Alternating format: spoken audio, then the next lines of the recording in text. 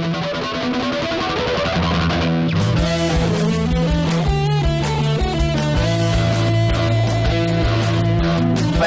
Monsoon. Welcome to the Monsoon.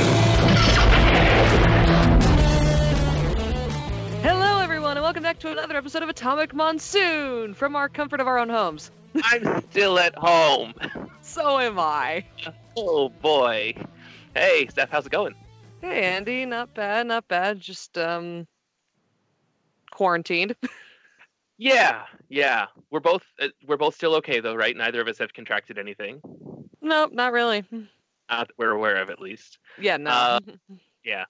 I haven't left the house other than to walk the dog, and I went to the supermarket once since we last talked. So I think I'm okay.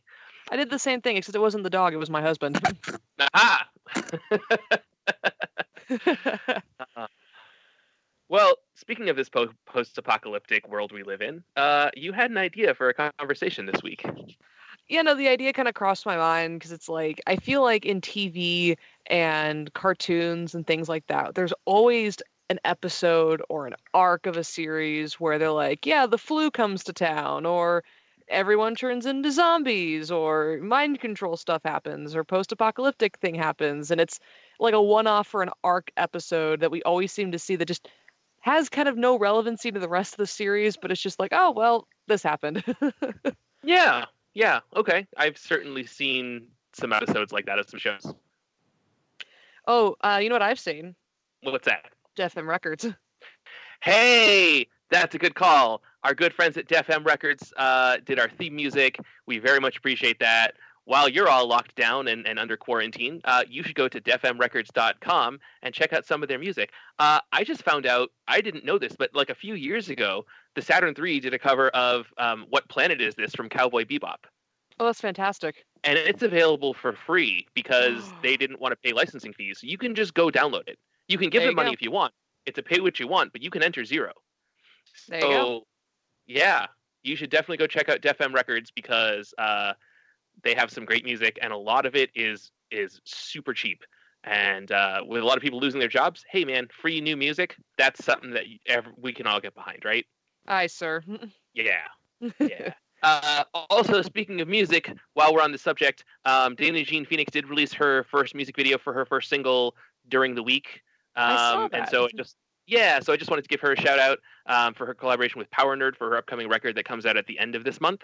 Mm-hmm. So I posted the video on our Facebook yesterday, and I posted it again on our Twitter today. So you can check out our stuff at Atomic Monsoon, or you can go check out her stuff at Dana Jean Phoenix. There you go. Yeah. All right, now enough about other people. Let's talk about us. Yay. So, Landy, what do you got for quarantine, zombie, plague stuff? Okay, so because I'm a comic book fan, my first thought went to comics, of course. That makes sense. Right. So obviously there's The Walking Dead, right? And I'd be the first one to admit, I read the first dozen or so issues of The Walking Dead comic, and I was like, yeah, this is pretty cool. Okay, the end. And I was sort of done with it. I know, and then after that, the show came out and became this huge cultural phenomenon, which is great. And I am super happy for Robert Kirkman and for Image Comics for all the success of that. But not my cup of tea. Makes sense. So I thought, well, what other zombie comic stuff is there? And I thought, oh, there was another Robert Kirkman project that came out around the same time as The Walking Dead, and it was called Marvel Zombies. Oh. And so Marvel Zombie was a joking, in joke term for fans of Marvel comics. Like kids that grew up reading Marvel, they only read Marvel. They didn't read any of the distinguished competition, as it were. So the Marvel Zombies were just the kids that just read Marvel books and they were slaves to Marvel. But in mid to late aughts, like 2006 to 2008, I want to say, they did a series called Marvel Zombies, and it was the first series was 5 issues, and it was kind of the first crossover between the regular Marvel universe and the Ultimate Universe, sort of.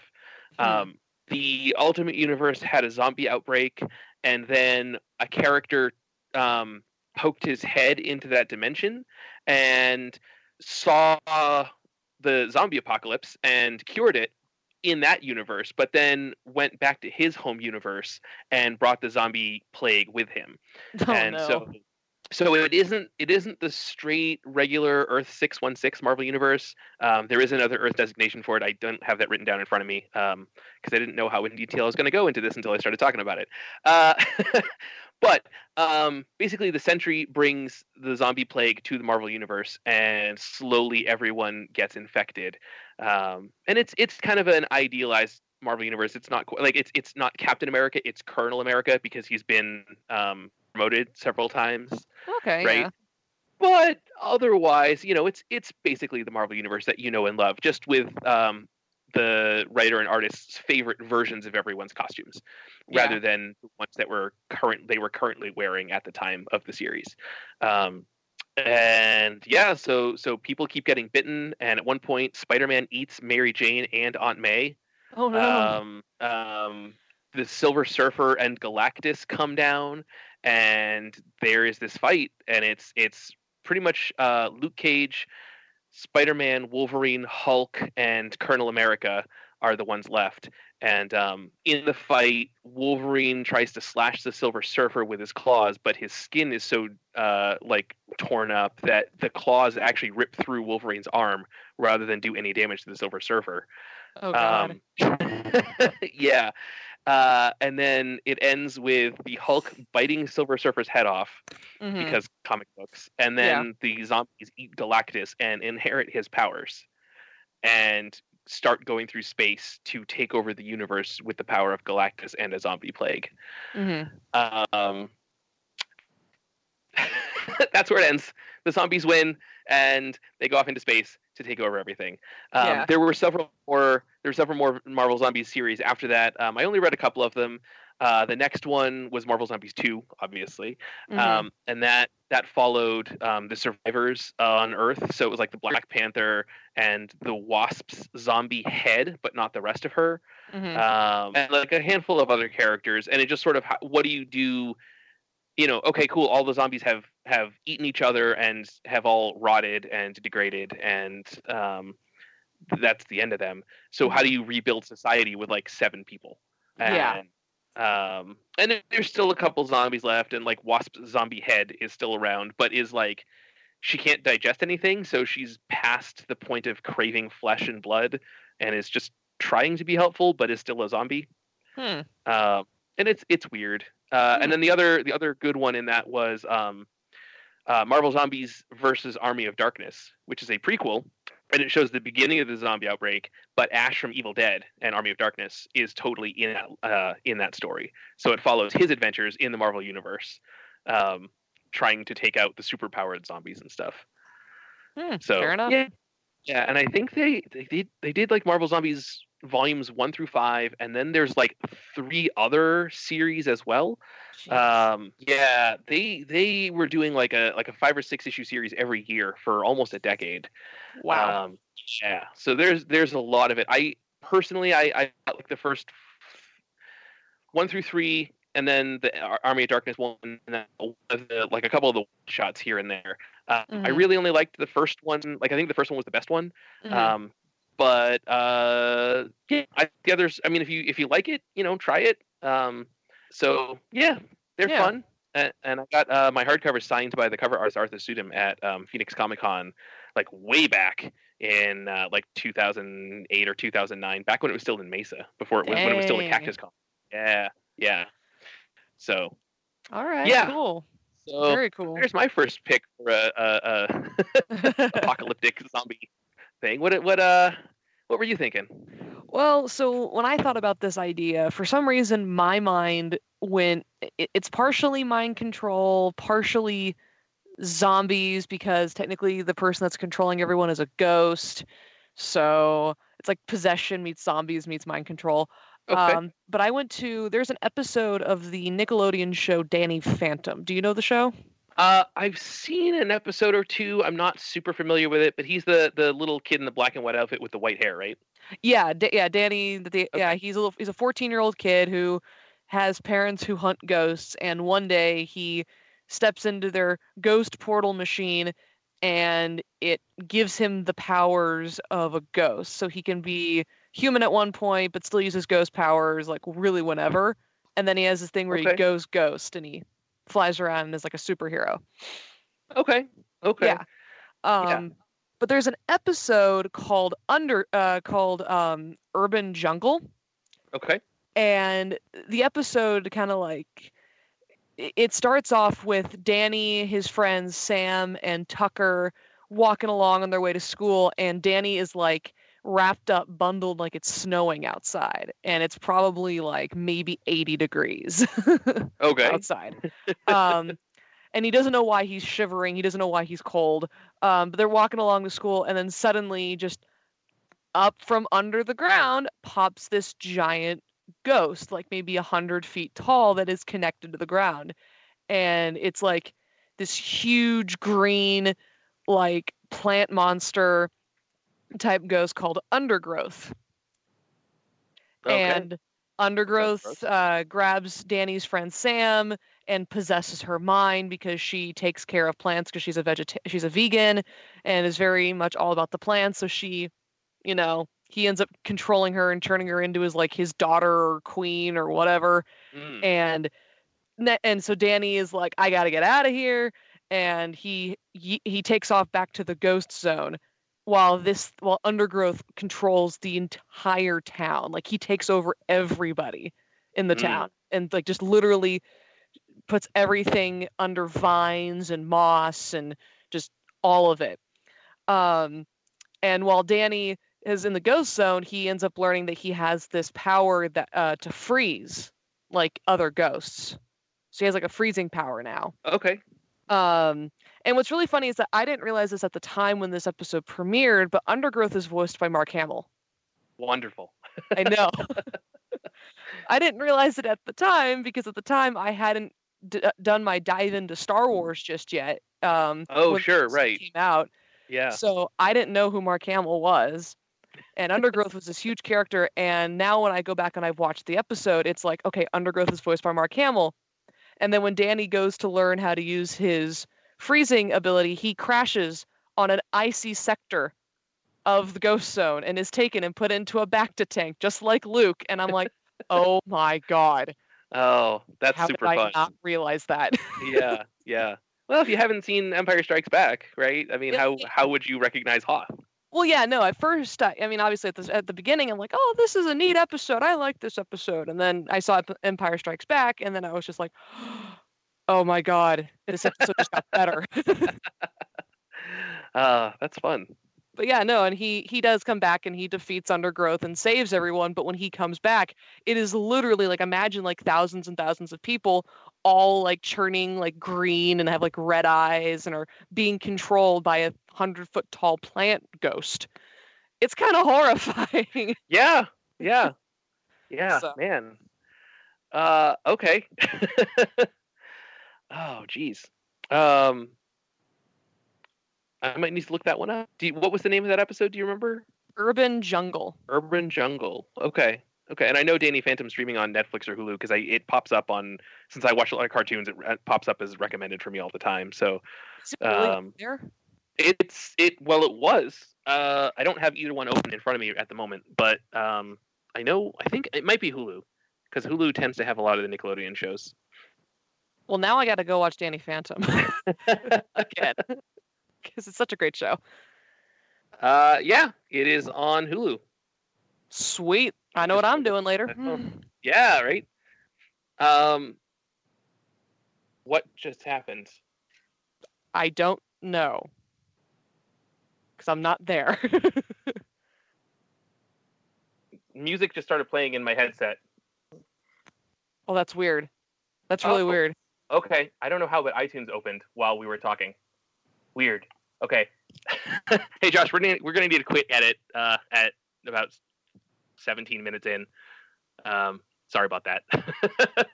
You're good. So what else you got? I got another comic book thing, but I'll come back to that later. Okay.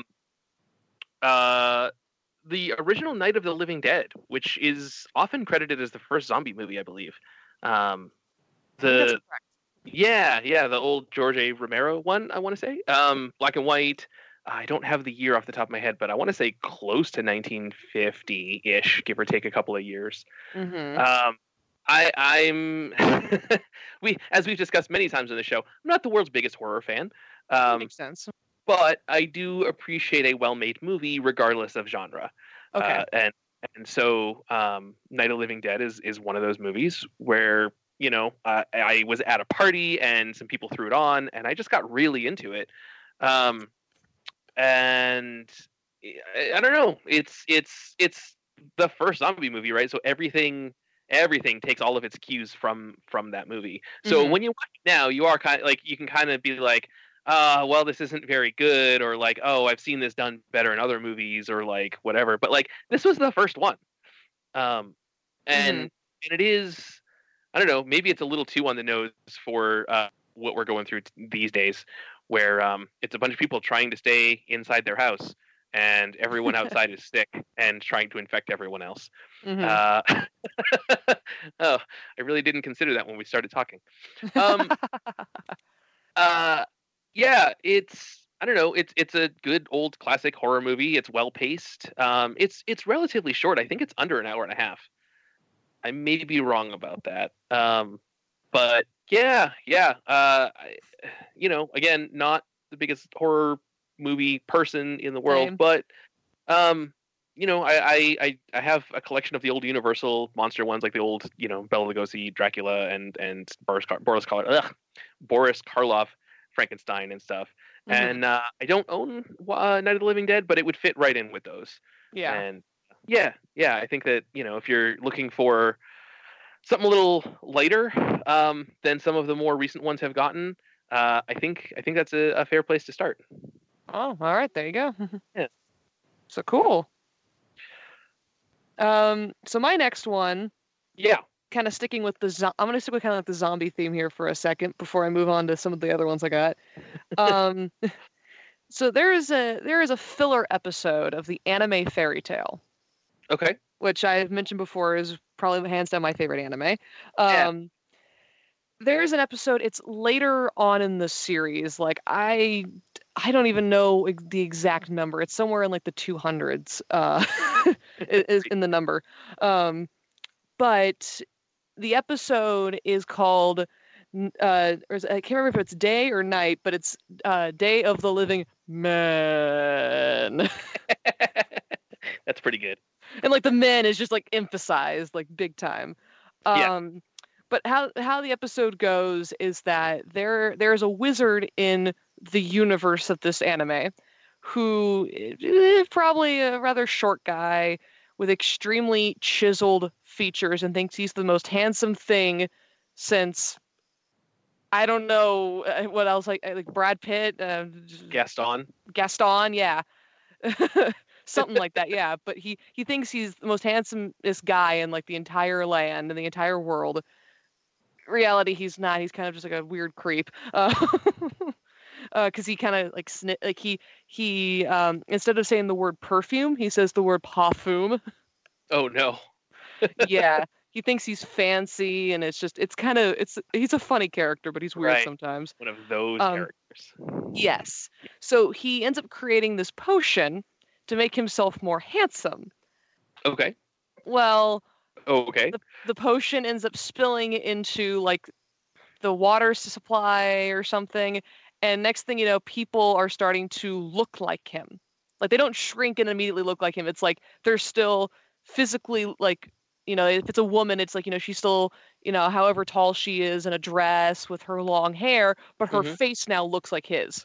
And then she's just kind of like walking slowly saying, "Man, sniff, sniff, man." Oh no. And it's like whenever they get closer to another person, it spreads, and then it spreads, and it spreads to the point where like by the end of the episode, there's like 5 characters who are not affected by it because they have, creatures that can fly. So they're kind of, up in the air away from everything. And Natsu, the main character, one of the main characters of the series, he remembers this other like spell spray like potion called like it's like a deodorizer. So it's like a shower in a can type thing. And he remembers it, and he's like, I know how to defeat them. And he runs as fast as he can, which everyone else was still moving really slow and kind of just taking their time. And he's running at like lightning speed, and he grabs this thing and he sprays everyone in town, and everyone turns back to normal, but with this haunting image in the back of their head that they all were Ichiya. All right. With the guy. And it's this weird episode that is so disturbingly funny to watch. Yeah. Yeah. It's like, yeah, you know what? We have filler episodes we want to throw in there. Let's have a zombie apocalypse one where the zombies are all Ichiya, the character. Why not? So that's pretty good. So okay, well, speaking of weird episodes of favorite cartoons, okay, I actually went and rewatched this one this morning. The two-part episode of the original Transformers cartoon, The Return of Optimus Prime, is actually an Outbreak episode, and I guess you could classify it as a zombie episode. Okay.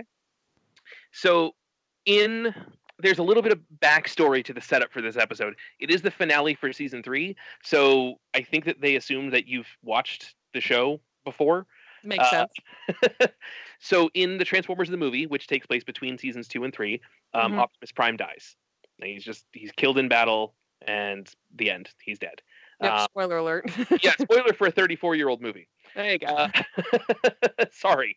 And it's like 20 minutes into the movie too, so it's not even like the climax. It's just like, yeah, we're not selling his toy anymore. Kill him. Yeah. Well, and that's not to be cynical about it, but that was actually Hasbro's. Like, Hasbro has come out and said, like, no, we didn't know kids cared because we thought they were just toys. So whatever. Anyways, so the first 5-part arc of season 3 introduces that the Quintessons are another alien race, and they were the creators of the Transformers. That's all you need to know about them, but they're kind of an important like third faction throughout the course of season 3. So if you've been watching, then this episode, like, you would know who they are when you get to this episode. And then there's another episode in season 3 called Dark Awakening, where some Quintessons find the body of Optimus Prime and reanimate him to basically trick the Autobots and trap them and destroy them because they're evil. Makes sense. So and at the end of that episode, the Autobots, or actually Optimus, regains control of himself, pushes all the Autobots away, jumps in an escape shuttle, and starts piloting himself towards a sun so that he will never be a bother to anybody ever again. And that was like halfway through season 3 that episode came out. So The Return of Optimus Prime, the end of season 3, which takes place, 17 episodes later or something, begins with a couple of scientists in a spaceship because this Transformers season 3 aired in 1986 and 1987, but takes place in the far-flung future of 2006. So you kind of just need to go with some of the more fantastical science fiction elements because it was the future, right? Yeah, makes sense. So there's these lab scientists who are in a spaceship, and they're testing this new metallic alloy that they've built, and they coated their spaceship in it, and they're trying to protect themselves from the heat of a sun that's going nova, which is preposterous. Yeah, but it works. And while they're out there, it turns out the star that they're flying towards that's about to go nova is the same one that Optimus Prime set his trajectory towards. So they register life signs on this other spaceship. They see that it's Optimus Prime on the monitor, and they go in, and because there's not really weight in space, they unstrap him and bring him onto their ship because they know that someone is going to want Optimus Prime's body to at the very least they want to return it to the Autobots so that he can lay in peace. Makes sense. So they do that, and then the sun explodes, and everyone's fine except the sun apparently had these weird spores in it that end up coating the ship. And when they get back to Earth, they start experimenting with the spores with some lab rats, and they pour them on the lab rats, and it turns them a glowing red, and they become very aggressive. And when one of the rats touches the other rat becomes infected immediately, just by touch. Oh. And so one of the scientists got caught in a battle. His lab was the site of a battle between the Autobots and the Decepticons way earlier in the show. I don't think it's an actual episode, but they have a flashback clip of Optimus and Megatron battling, and his face ends up getting scarred in the process. Oh. Meanwhile, the Decepticons attack their lab to steal the heat-resistant alloy, because they don't know what it will be used for, but they're sure it'll be fine. They'll come up with a use for it, because who wouldn't want heat-resistant metal, right? Right. So there's some weird plot stuff back and forth, but eventually the scientists end up tricking the Autobots to come get the body of Optimus Prime, and they contaminate them with the spores that cause what they end up referring to as a hate plague. And so the entire first part of the episode from then on is basically like this hate plague. Like it's Autobots or people that are unaffected running away by people who are infected. And it starts with just the Autobots, and then a news broadcast says that it's gone to the human population as well. And then we see shots in space where like other aliens are infected by it, and it's run rampant. And they figure out like, well, we need Optimus back because he's the wisest Autobot of all time. So they go and find a Quintesson so that the Quintesson can repair Optimus, which is why I mentioned that they were the creators of the Transformers earlier. Yeah, makes sense. And the end of the first episode ends with Optimus coming back to life and saying, well, now nothing in the universe can stop me. Second episode begins, and Optimus doesn't know what to do because the oh boy, how do I describe this thing? The Autobot matrix of leadership is this thing that is important, and everyone's fighting over it. It was introduced in the movie. Basically, it's a thing that resides within the Autobot leader, and it is the combined wisdom of all of the Autobot leaders throughout the millennia of Transformers history. Okay. But it is because Optimus had died, it went into the current the Autobot leader, Rodimus Prime. Makes sense. Who has been infected. Oh dear. So the Autobots end up going to the Decepticons, working with them to coat Optimus in the heat-resistant metal so that he won't be affected by the spores because the spaceship wasn't. And the whole thing ends up with the two Autobot leaders fighting each other over the matrix of leadership. And it's crazy. That's crazy. Complicated. Yeah. Yes, if you don't know Transformers. Yes. But the short version is, hey, there's some weird space spores that infect things and make them hate each other and very aggressive, and they all want to destroy everything. And the planet gets infected by it, and then the good guys save the day. There you go. Yeah. But yeah, I when you had mentioned we were going to talk about this, I was thinking about some other like things that weren't just zombie things, some things from other outbreaks or apocalyptic things, and I was like, the Return of Optimus Prime probably fits right into that. So, makes sense to me. Yeah, I'm just I'm here working from home, so I had some time, and I threw that on in the background while I was working, and rewatched it to get refreshed on all of the details, and it turns out I remember too many of them. Makes sense. Yeah. So, so I'm going to jump to the next one on my list. Okay. So the next one on my list is actually from Avatar: The Last Airbender, the animated series, not the live action movie that nobody talks about.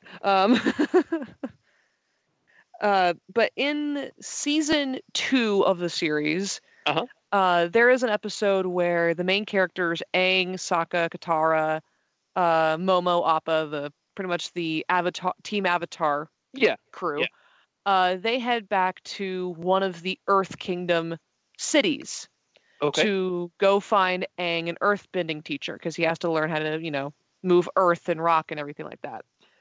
And become, get his earthbending down. And when they get there, they discovered, the Fire Nation, who in this series are the bad guys, have taken over the entire kingdom of Omashu, which is the name of the kingdom that they're going to. Okay. And so they're like, well, great, now we have to sneak in and find King Boomy, who is Aang's old friend. Because if you don't know the story of Avatar: The Last Airbender, Aang is a 12-year-old kid who discovers he is the Avatar. And instead of taking his responsibility seriously, he's freaked out. He's worried. He's just a kid.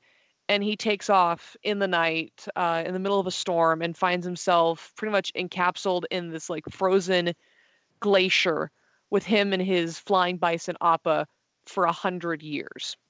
And the Avatar is like the chosen one. Like, yeah, the like Avatar. He's the character that all the mythology is based around in this world. Exactly. Yes. Right. So he has the ability to wield all four elements: earth, air, fire, and water. As well as, he's kind of the bridge between the human world and the spirit world. And so he's got a lot of responsibility, and you throw that on a 12-year-old kid. I mean, yeah. So I guess the other thing that is in Avatar, all of the benders, as they're called, they're that can control the elements. They're all separated out into nations, basically, right? So there's the fire nation, and there are all the people with all the fire powers.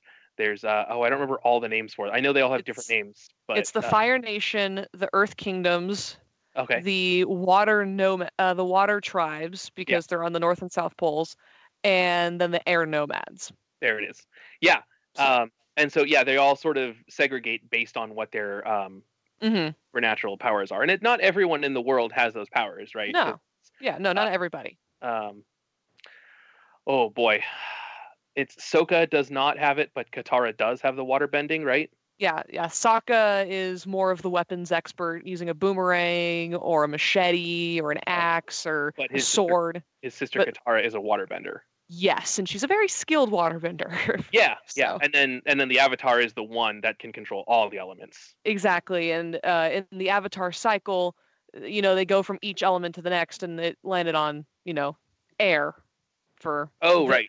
So it's like so after Aang dies and passes on, as we see in The Legend of Korra, which is the sequel series, then the next one in the line was a waterbender, and the waterbender was Korra, but she can also use the other elements as well. Okay.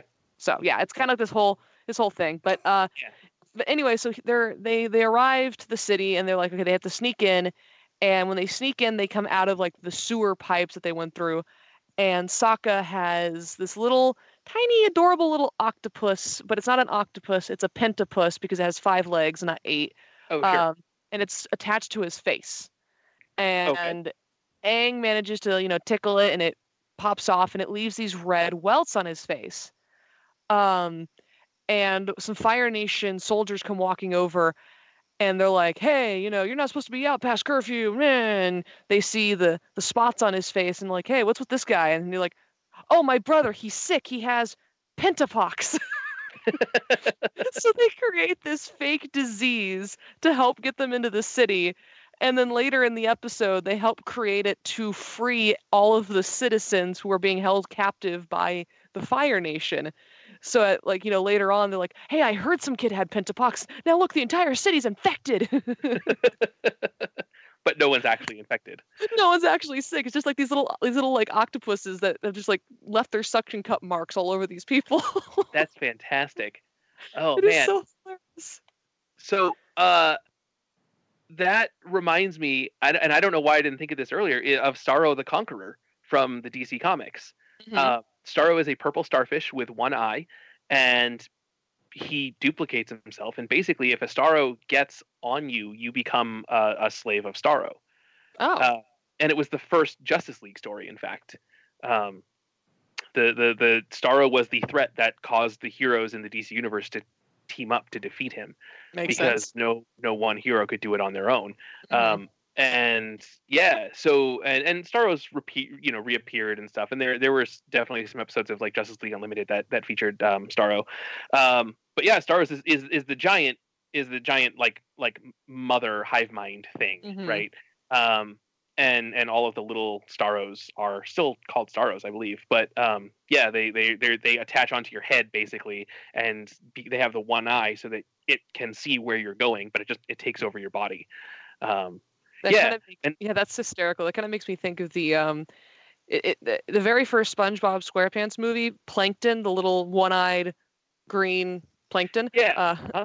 He actually creates these mind control buckets that kind of, well, they say CB on it for chum bucket, but it's kind of like a similar thing where they somehow like have these sensors on them so people can see where they're going and they're just not running into walls and such. Yeah.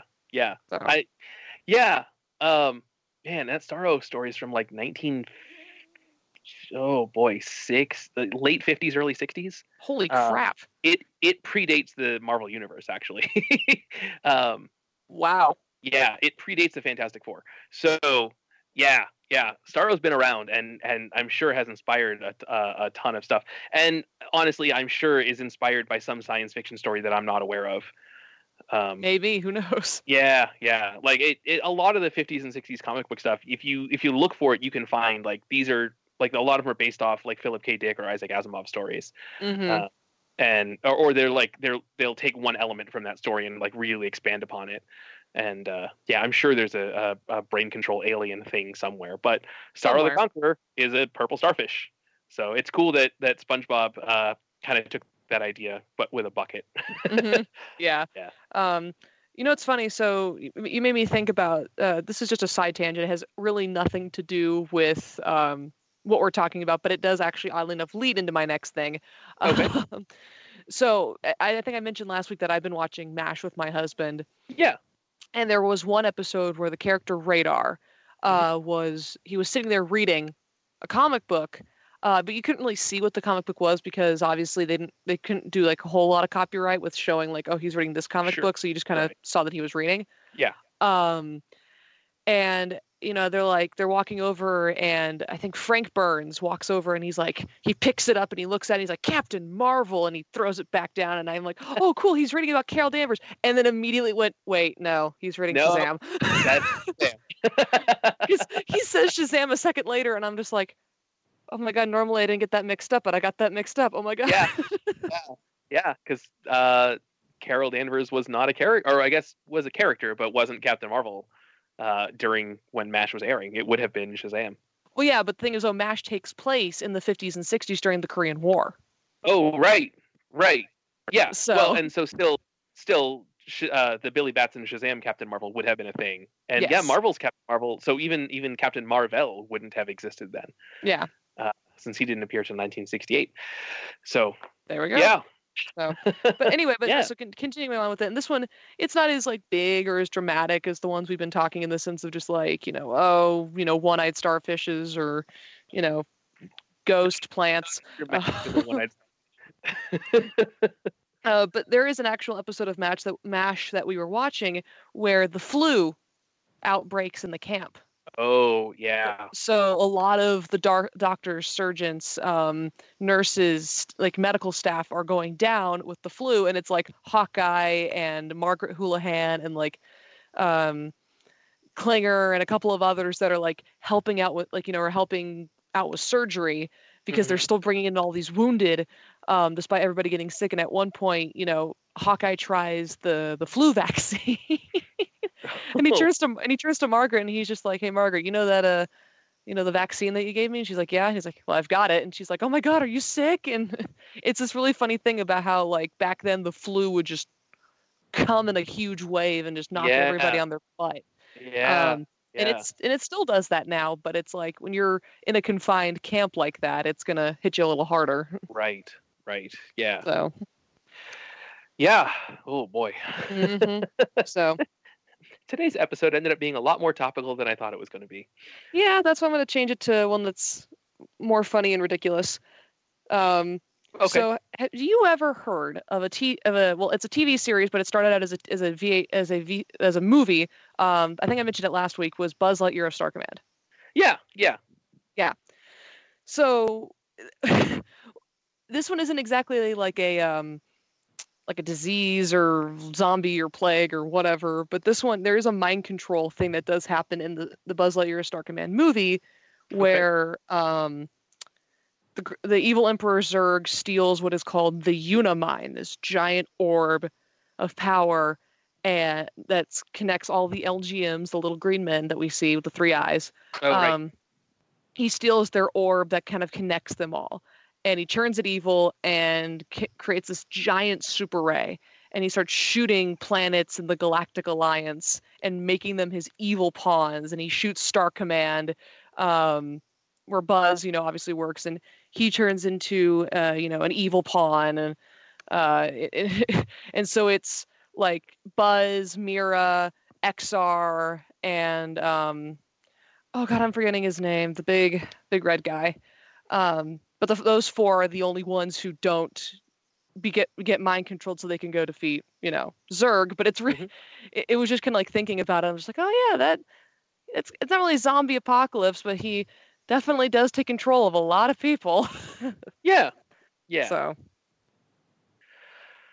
they defeat him though. Oh, good. I like the stories where the good guys win. Yeah. Yeah. Despite mentioning Marvel zombies earlier, although I guess they are the good guys, they just turn into zombies. So I wanted to mention one that is not technically a zombie story, but also kind of is. Mm-hmm. It was DC Comics' Blackest Night, which was a big Green Lantern to do probably about 10 years ago. I want to say it was 2009, 2010 when it came out. Okay, so it's fairly recent. Fairly recent, yeah. So the basic premise is, I'm going to presume most people are somewhat familiar with the Green Lantern. I feel like if you're listening to our show, you probably know who the Green Lantern is. But if you don't, I hope so. If you don't, he is an Air Force pilot that got given a magic space ring that lets him have crazy powers. And the weakness to his ring is the color yellow. Sinestro, who is a former Green Lantern, developed a yellow ring of fear. And after that happened, then they started introducing a whole color spectrum, right? So there's the red lanterns of rage, the blue lanterns of hope, the indigo lanterns of compassion, et cetera, et cetera. Mm-hmm.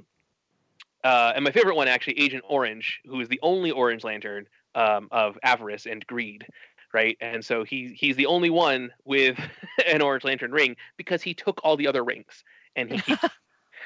Larfleeze is the Orange Lantern. He's pretty great. Anyways. So this was a story that spanned several years, right? Introducing all the different color lantern core and everything. Mm-hmm. And the final one, the final one was the Black Lanterns of Death. And so it was Necron, who is an established DC character. He's effectively the Grim of the DC universe. He released the Black Lantern rings, and they took over the bodies of anyone in comics who had died. Anyone in DC Comics who had died, and not just the ones who were currently dead and who then came back as zombies, but anyone who had died and been resurrected. Oh dear. Which was basically everyone, including Superman, and Batman, who had recently been quote unquote killed, and so that's not good. And like Wonder Woman. Well, Wonder Woman managed to escape it, but like basically most of the DC universe has died at some point. Yeah. And so it was this big, not quite zombie story, but if you look up like Black Lantern Superman or Black Lantern Batman or whatever, you'll find all kinds of artwork, and they made some action figures of a bunch of them, of just these like horrific zombie versions in black and silver costumes, with the Black Lantern symbol over the chest. And, oh, geez. And it was a big 8 or 10 part series that ran through its own miniseries, but also crossed over into the Green Lantern title. So you kind of needed to read both to keep up with everything that was going on. Mm-hmm. But you could read just Blackest Night by itself and get the gist of the story. Anyways, so that was a whole big thing that they did. And basically the outset of it was that Necron had decided to leave the door to the afterworld open ajar, so that people could die and come back to life in the DC universe, and basically set an in-continuity canonical reason for why people why people in comics can die and come back so frequently. Huh, interesting. Yeah. But I felt like Blackest Night was one of those big deal things. We're talking mind control zombie sort of things. Mm-hmm. That was one that I was like, I should definitely mention that. Unfortunately, cool. I just gave away my Black Lantern hardcover to a friend for his birthday because I'd read it a few times and I wasn't. I didn't see any reason to go back to it because no one had talked to me about it in 5 years, and I just gave him all my Green Lantern stuff since it's his favorite DC character, and now I don't have it to refer back to. But it happens. They went to a better home. Like rather than sitting on my bookcase, they went to a friend who's going to read them a whole bunch. So there you go. Yeah. So that's cool. Yeah. So So I've got like 2 more left on my list. Okay. The next one that I have is from the anime Inuyasha. Have you seen it or heard of it? I'm aware of Inuyasha. I am. Oh boy. So Rumiko Takahashi created Inuyasha. Yes. I am more of a fan of her previous work, Ranma One Half, and I went to Inuyasha being like, cool, it's from the creator of Ranma, and I'll check it out, and it was absolutely not what I wanted it to be, and so I possibly have unfairly judged it, but yeah, I'm not the biggest Inuyasha fan, unfortunately. That's completely fair and valid. And as someone who has watched the series multiple times, I can say that when you're first watching it, you do kind of need to start at episode 1 and then kind of, dig your way through the other episodes until, and I always say until Songo, the Demon Slayer character enters, because after she enters, the series just kind of like takes off. Okay. And actually goes in the direction of, we need to defeat Naraku. We need to do this. We need to do that. Okay. It's less exposition building and more, okay, now we're off on the adventure. Yeah, and I'll admit I read the first volume of the manga, so I don't think that character had appeared by the time that book had finished. In the actual series, I don't know about the manga, but the actual series, I don't think she comes until almost, I think it's episode 32. Oh geez. Yeah, so we get like 31 episodes of just like building relationships between Inuyasha and Kagome, and then bringing in Shippo, and then bringing in Moroku. So it's definitely like that. But yeah, I'm trying to figure out like the exact list. But there is an episode later on in the series where it's a 2-part episode where they come across this village of demon women. Okay. At least that's the rumor of it, that there's, a village of demon women. And when they get there, they discover that apparently there is a salamander demon that has actually been sealed inside a scroll. And the seals are starting to burn away. And she starts controlling these heartbroken women who are waiting for their loved ones to come back from war. And she starts using them to capture men and bring them into her like shrine area. And then, she eats their flesh, and then they throw the body into the river. Goodness. Yeah, it's very, very graphic. Yeah. But the way she controls them is by having them swallow salamander eggs, and then the egg will hatch and then possess the person. Sure, yeah. So she's like possessing this entire village of women who are pretty much kicking everybody's butt, and everyone can't really fight back because they're technically not dead. Right. And Songo, the Demon Slayer, she gets kind of upset at Moroku, who's a lecherous, womanizing monk, which is very early on established. She gets very upset with him because she has been developing feelings for him throughout the whole series, and she runs off to go deal with this herself and ends up being captured and is possessed by one of these things. And the other women aren't exactly fighters. Sure. So they're trying to hit them with like sticks and axes, and they're not doing it well. Yeah. Songo's a trained demon slayer with a 6-foot-tall boomerang. Okay. Who's going to kick your butt? Yeah. So it's this interesting 2-part episode just kind of following it, but they managed to, save all the women, defeat the salamander demon, save Songo. But it's just like, it's interesting watching them being like, okay, we can't kill the women. Don't do it. No. Oh boy. So. Oh. Okay. Well, that's fun. Yeah. Okay, we just got a few minutes left. So you said you had one more real quick? Yes, and I actually have the correction. Episode 24 is when Songo enters. I had to look it up real quick. Okay. Yeah. No, so my last one is a Cartoon Network series called Generator Rex. I've heard of that show. I've never watched it. It is a great show. I think it's like only 2 or 3 seasons long. It's not very long. Okay. But the premise of the show is that these group of scientists were working on these things called nanobites that are supposed to kind of give people like a superhero type of abilities or something, or they were using them for some reason. I can't exactly remember. It's been a while since I've watched it. Sure. But a huge, like almost nuclear-sized explosion happens, and now the entire world is Covered in little nanobites. They're covered in these little nanobites, and some people have more than others. Some people, their nanobites, especially if they're in moments of really, really high stress, will suddenly start to freak out and make them turn into these horrific monsters. And Rex, who's the main character, has the nanobites, but he actually has the ability to transform his body into like these different elements to help fight them. Okay. And he can absorb them and then, unabsorb them, so that way they're containing them and saving as many lives as they can. And it's a really neat series. I recommend it, but it's kind of fitting in the sense that it's like this world plague that's kind of hit everyone. Yeah. And if you turn into a big scary monster, you call up Generator Rex. Yeah. So. Oh man. Yeah, man. And there's so many other Outbreak and zombie and mind control. The list goes on. Oh man.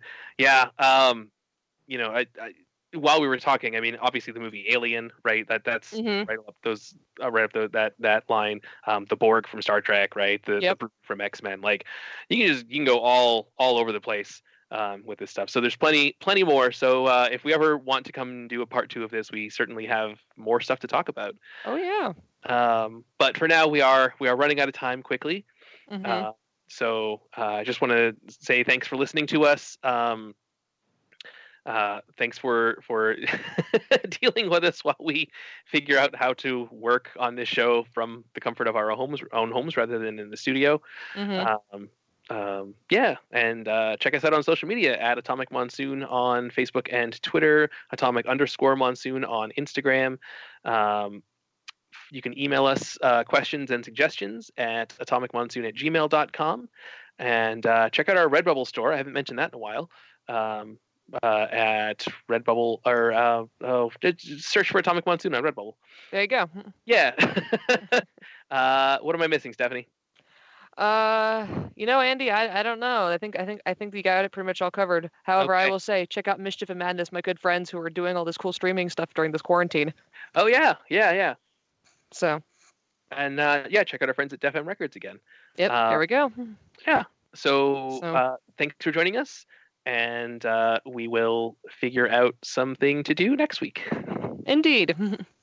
All right. Have a great night, guys. Bye.